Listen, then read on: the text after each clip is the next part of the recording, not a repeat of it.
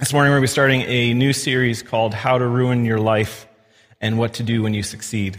And lives sometimes get ruined. It just kind of happens. And so we're going to explore some of the ways that we do that, looking through a biblical story and try and get an understanding of what we can do to improve our situation so that we don't end up in those places that we don't want to be, those places where we feel like our lives are ruined.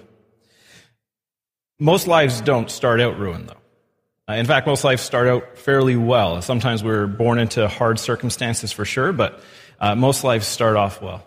I know for myself, my kids, like their lives, they started pretty well. You know, it wasn't perfect for sure, but we've done everything we can to try and make it as good of an experience of life as possible, to teach them, to guide them, and all those things. When my son was really little, so he just turned 16, but when my son was first born, when he was really little, one of the things that we loved to do was we'd love to go for walks and look for construction. We were living in Toronto, and there was a lot of construction in the area we're in, so he loved to be in his stroller, and we'd go for walks, and he loved to see the large equipment, the diggers, the excavators, the things like that. And it was the most exciting thing in his little life to be able to go for a walk and see something being built. Soon after, we discovered that there was a show called Mighty Machines, which was fantastic, because we didn't have to go for a walk, but we could sit in front of a TV and watch these big machines working, and he would be very excited about it. We even owned the DVDs of Mighty Machines, because back in those days, they didn't have Netflix. It's a scary time. But we would watch them over and over again, and we would enjoy them. And one of the things that we learned, though, through watching these videos of construction, of all kinds of things. There's farming equipment, all different things. What we loved more than the construction was the destruction. We loved to see the implosion videos, the ones where the buildings were taken in on themselves, not necessarily built up, but taken in and destroyed. And it's an amazing thing to witness something like that. It seems to happen just so quickly. And it's just amazing to see all that goes into it. In fact, there was one, if you're from Ottawa, there was one not too long ago, not too far from here, and I was able to find a video of it, and it was quite amazing. So this is a building that was imploded on Carling Avenue.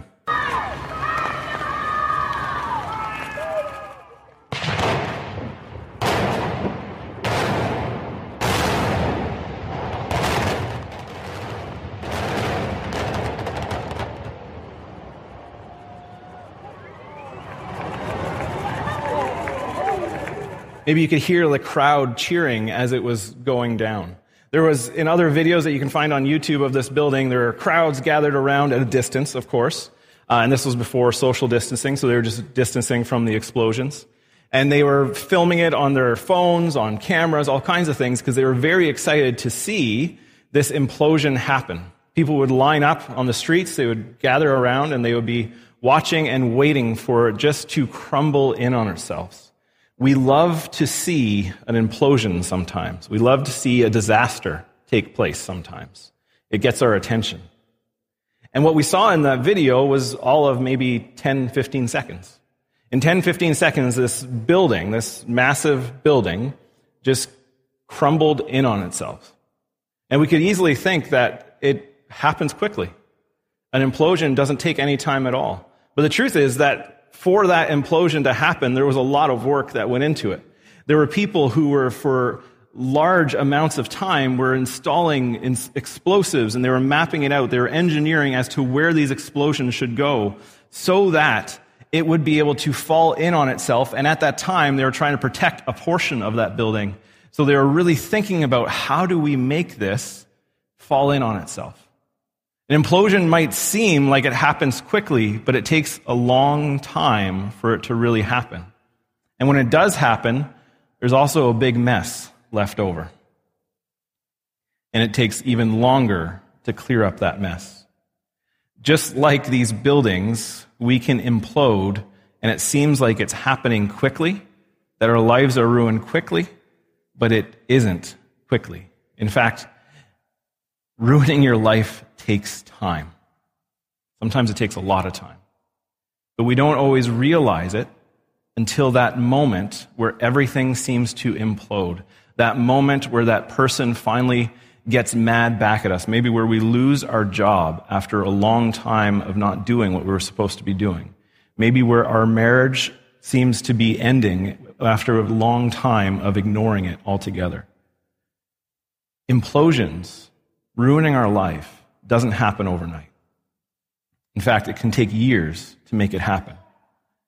And if we're not paying attention, if we are choosing to ignore the problems, the clear signs, the things we do, we will be just like that building. We will crumble to rumble, and that rubble will be left over for other people or us to try and clear up.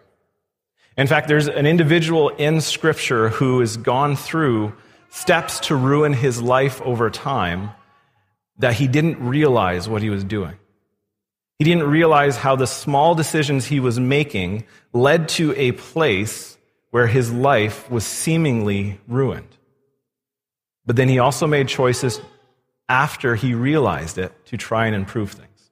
And that person is King David. Some of us who are familiar with Scripture, we know the story a little bit of King David. He was someone who was called the one after God's own heart. He wrote many of the Psalms that we have in our Bibles. So this is like the prayer book of the church throughout history. Prayer book of those who are followers of Judaism as well. There were many great things he did, but there were also some things he did not do so well. And some of us are familiar with this story. The story of David and Bathsheba. In fact, we're going to be spending time in this story for 3 weeks, which might seem like a lot. But hopefully, maybe if it's a new story for you, if it's one that you're not familiar with, you will become familiar. For those of us who maybe are very familiar, maybe we will refamiliarize ourselves and realize what was actually going on and what were the things happening that caused for this great moment of ruin in David's life. So if you have a Bible, please turn to it. We're going to be jumping into 2 Samuel chapter 11. The words will also be on the screen for those of us who are here or those of us who are at home, and we can follow it there. So it says this in verse 1. It says, "In the spring, at the time when kings go off to war, David sent Joab out with the king's men and the whole Israelite army. They destroyed the Ammonites and besieged Rabbah, but David remained in Jerusalem." Now this might seem like a strange first passage to come up for some of us. We're not necessarily all familiar with what the lifestyle was like, what was going on at the time, what kings were like, what it meant to be going to war, or the fact that in the spring it says they were going to war. Well, the reality is that they didn't like the winter, kings and armies in general. Some of us still today don't like the winter. And they knew that if they were going to go and siege a place, they were going to go conquer a place, they would do it when the weather was good, because then they wouldn't want to go home so quickly. So it was a general understanding in the context of the time and the place is that there were seasons for war. There were seasons for war. It made more sense to leaders at that time to go to war at certain times because they knew that the resources would be bountiful. They knew that it wouldn't be so bad. The weather would be all right. And that's what they did. And so the story starts off in chapter 11 that David, who is the king, again, he's the one who is talked about as being the one after God's own heart. He's the one who God chose. If we're familiar with the stories in 1 Samuel, God chose him to be the leader to replace Saul, who became a corrupt king. And he was meant to be the leader of the people of God. At the time of David, there was a role that the king had that wasn't just to be the political leader, but he was also the spiritual leader.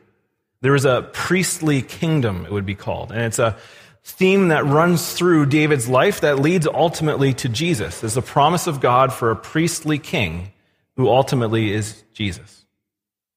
And David was part of that lineage. He was the hope for the people at that time. And so he was meant to go to war and lead the way he's supposed to lead as a leader, as a king. But he stayed back.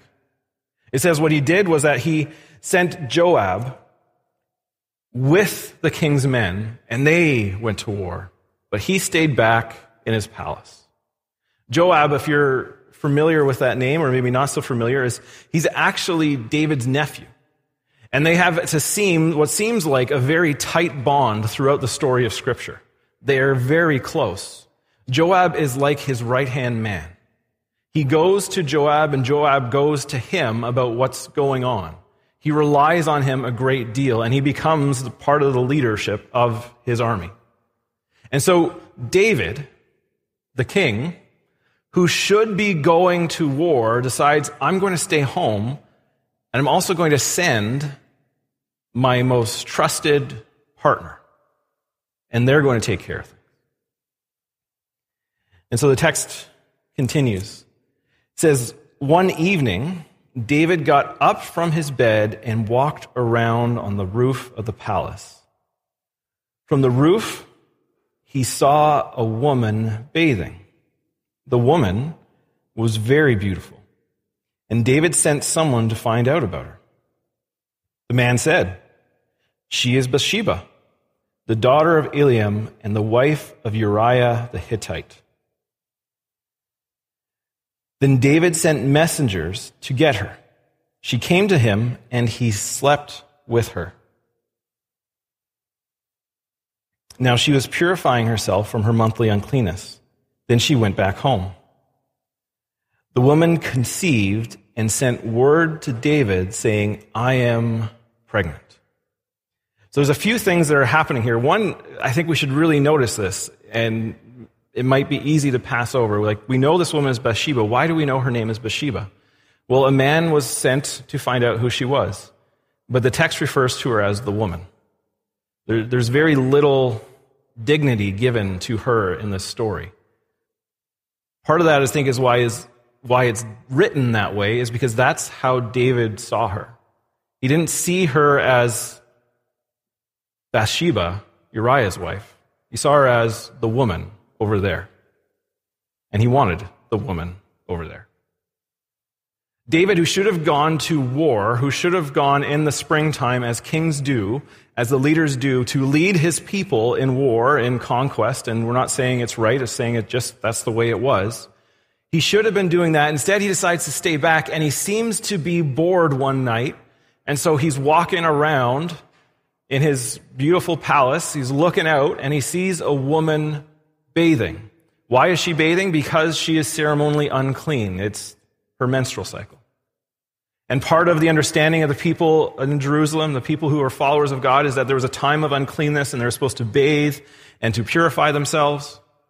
So she was doing that.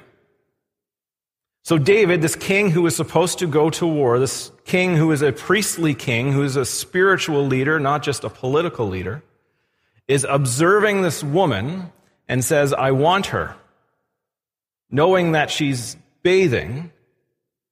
And the text tells us that it was because she was unclean at the time. Likely he knew that as well. He would know that's why she was going to this rooftop bathing space that was separate from everything else, not to create uncleanness in the home. So David's observing this and says, I want her. David's told, well, that's somebody's wife. I still want her. And then she's pregnant. Those of us who are familiar with the story, we know how it starts to unfold, and we know what happens as David tries to find a way to get out of this predicament, that he got somebody else's wife pregnant. But it doesn't go so well. We're going to talk about that more next week. But we're going to start with what is the first thing David does, what is the first thing David did to ruin his life? And we might think, well, he slept with somebody else's wife. That's it. You know, obviously it's adultery. That's wrong. We know we should not do that. Or maybe we'll say, well, he was kind of like a peeping Tom. He was looking at people and he shouldn't have been looking at people. That's wrong too. But that's not where it starts. That could be what looks like what is causing the implosion, but it is not the implosion. It starts that David isolates himself. David chooses to stay behind. And when I say isolate, I don't mean, he's just alone. What I mean by isolate is he removes himself from the people he trusts most and the people who challenge him most. David decides to send Joab off to war. Joab is the person he trusts the most. Joab is the person who challenges David at various times in Scripture. Joab is the one who probably, if he was present, would say, hey, David, that's a bad idea. The first thing David does to ruin his life is he isolates himself from people who challenge him. How do I know that likely Joab would have confronted David? Well, because he does it at different points in Scripture. In fact, if we jump ahead, either to the end of 1 Samuel or if we go into 1 Chronicles, there's a story of David taking a census.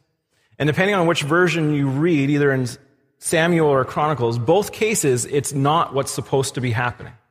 Censuses were taken at that time to figure out who would be the right people to bring to your army to go to war. They were done to understand who you had control over. They were done to understand where you can get your prosperity. But they were especially done so that you could build an army. And we're told in the Scriptures that this was not what David should have been doing. And so it comes up in 1 Chronicles chapter 21. It says that David said to Joab, the commanders of the troops, go and count the Israelites from Beersheba to Dan, then report back to me so that I know how many there are. So he's telling Joab, who is his most trusted partner, go do my bidding. Now, in the world of that time, the ancient Near East, in worlds today where monarchies are prevalent or where leadership is different, you do what a king says. You don't talk back to a king. You do what they say because they're the boss. That's it. So David tells Joab, go and do this, and Joab should have gone and done it. It sounds like a wonderful thing. I kind of wish that in my working environment it could be like that. Right, Andre? Just kidding. Right? You do what the king says. That's it. You don't talk back. You have no authority compared to the king. So whatever the king says, you do. But this is what the text tells us in verse 3. It says, but Joab replied, may the Lord multiply his troops 100 times over. My lord, the king, are they not all my lord's subjects? Why does my lord want to do this? Why should he bring guilt on Israel? David is spoken back to by Joab. Joab talks back to him. He doesn't just go and do it. He says, hey, this isn't a good idea. This isn't what we should be doing. This is not right.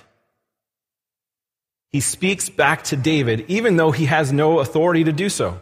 And then, unfortunately, the text tells us, well, the king's word, however, overruled Joab. So Joab left and went throughout Israel and then came back to Jerusalem. So he did it anyway. He had no way of stopping David. He tried. He tried his best. There are other instances in the story of David and Joab where Joab speaks back to David. Likely, if he was there, while David was there, he would have said, hey, David, this is a bad idea. Yet David isolated himself from the people who would speak back to him, the people who would challenge him. Because the thing is, it is incredibly easy to only have people in your life who agree with you all the time. And that's what David did, and that's what started his implosion. He chose to remove, when he was weakest, the people who would challenge him in life. He chose that it would be easier for him to stay behind, whatever the real motivation is, we're not entirely sure. But we know that he is someone who is said to be someone after God's own heart, who's someone who saw how the previous king was a leader and who was a horrible leader. And it was like, I'm not going to be like that. And then he became like that because he isolated himself. He chose to be separate from the people who challenged him. It is so much easier to only listen to people who agree with you. It is hard to be challenged. None of us like to be challenged, if we're honest. None of us like people to say to us, hey, that's a bad idea. We think all of our ideas are good ideas. I know I think all of my ideas are good ideas. In reality, I know maybe 10% of my ideas are good ideas. But if I choose to only surround myself with people who say, hey, that's a great idea, Rob. Just do that, Rob. That's a great idea. I would have made many horrible mistakes in my life. Many. The easiest thing to do is to surround yourself with people who agree with you all the time. The easiest thing to do is only listen to people who have the same perspective as you. The easiest thing to do is to go on the internet and try and find a reason why you are right, because tons of people will want to tell you why. The hard thing to do is to be challenged, is to not isolate yourself with a perspective, with a thought pattern, from people who genuinely care and challenge you. Who in your life talks back to you? Those of us with kids will probably say our kids. And that's not necessarily always the best thing, but it's true. Who's challenging you? Who's talking back to you? Who, when you say, hey, I'm going to go do this, will actually say, and because they care, not just because they're mean, because they care, say, you know what, that might not be the best decision. Who in your life is going to challenge, and who do you let challenge you? Who do you say, okay, you've told me a few times I have bad ideas. I'm going to stop talking to you, or I'm going to keep you around. Who do you let tell you those things? David chose to remove himself from Joab, somebody who likely would have challenged him when he did not make good decisions. David chose to isolate himself. Are you choosing to isolate yourself from people who actually care about you and don't agree with you? Or do you just reinforce your opinions and your desires with those who agree with you all the time?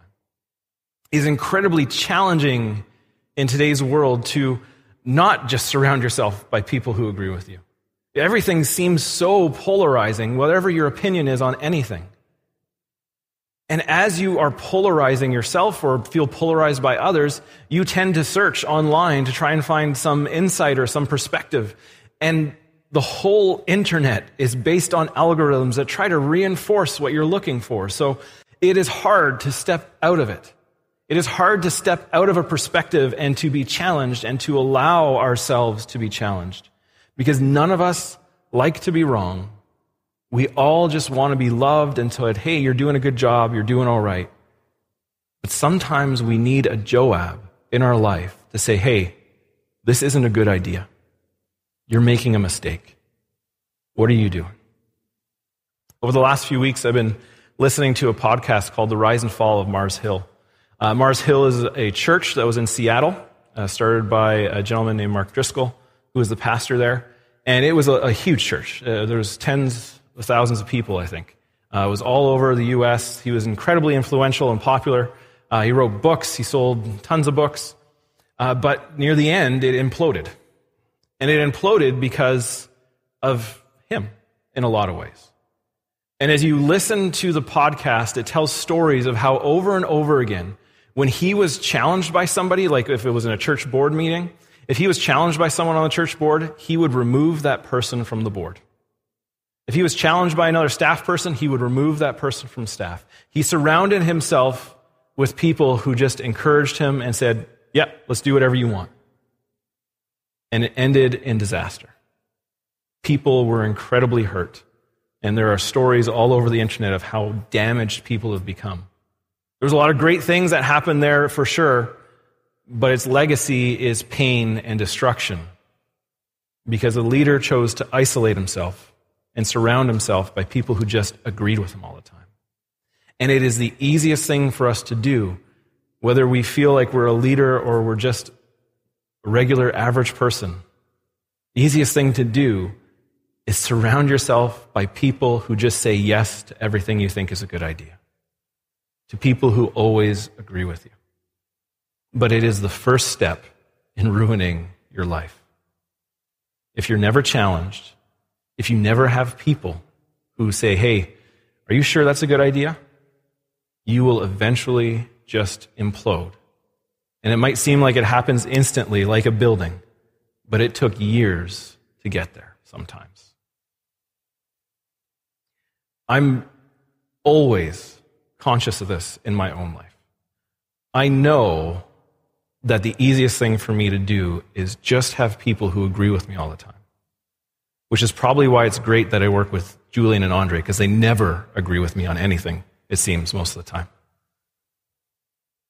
But I purposefully choose to engage in community, to step out of isolation, to engage in community with people who are not like me.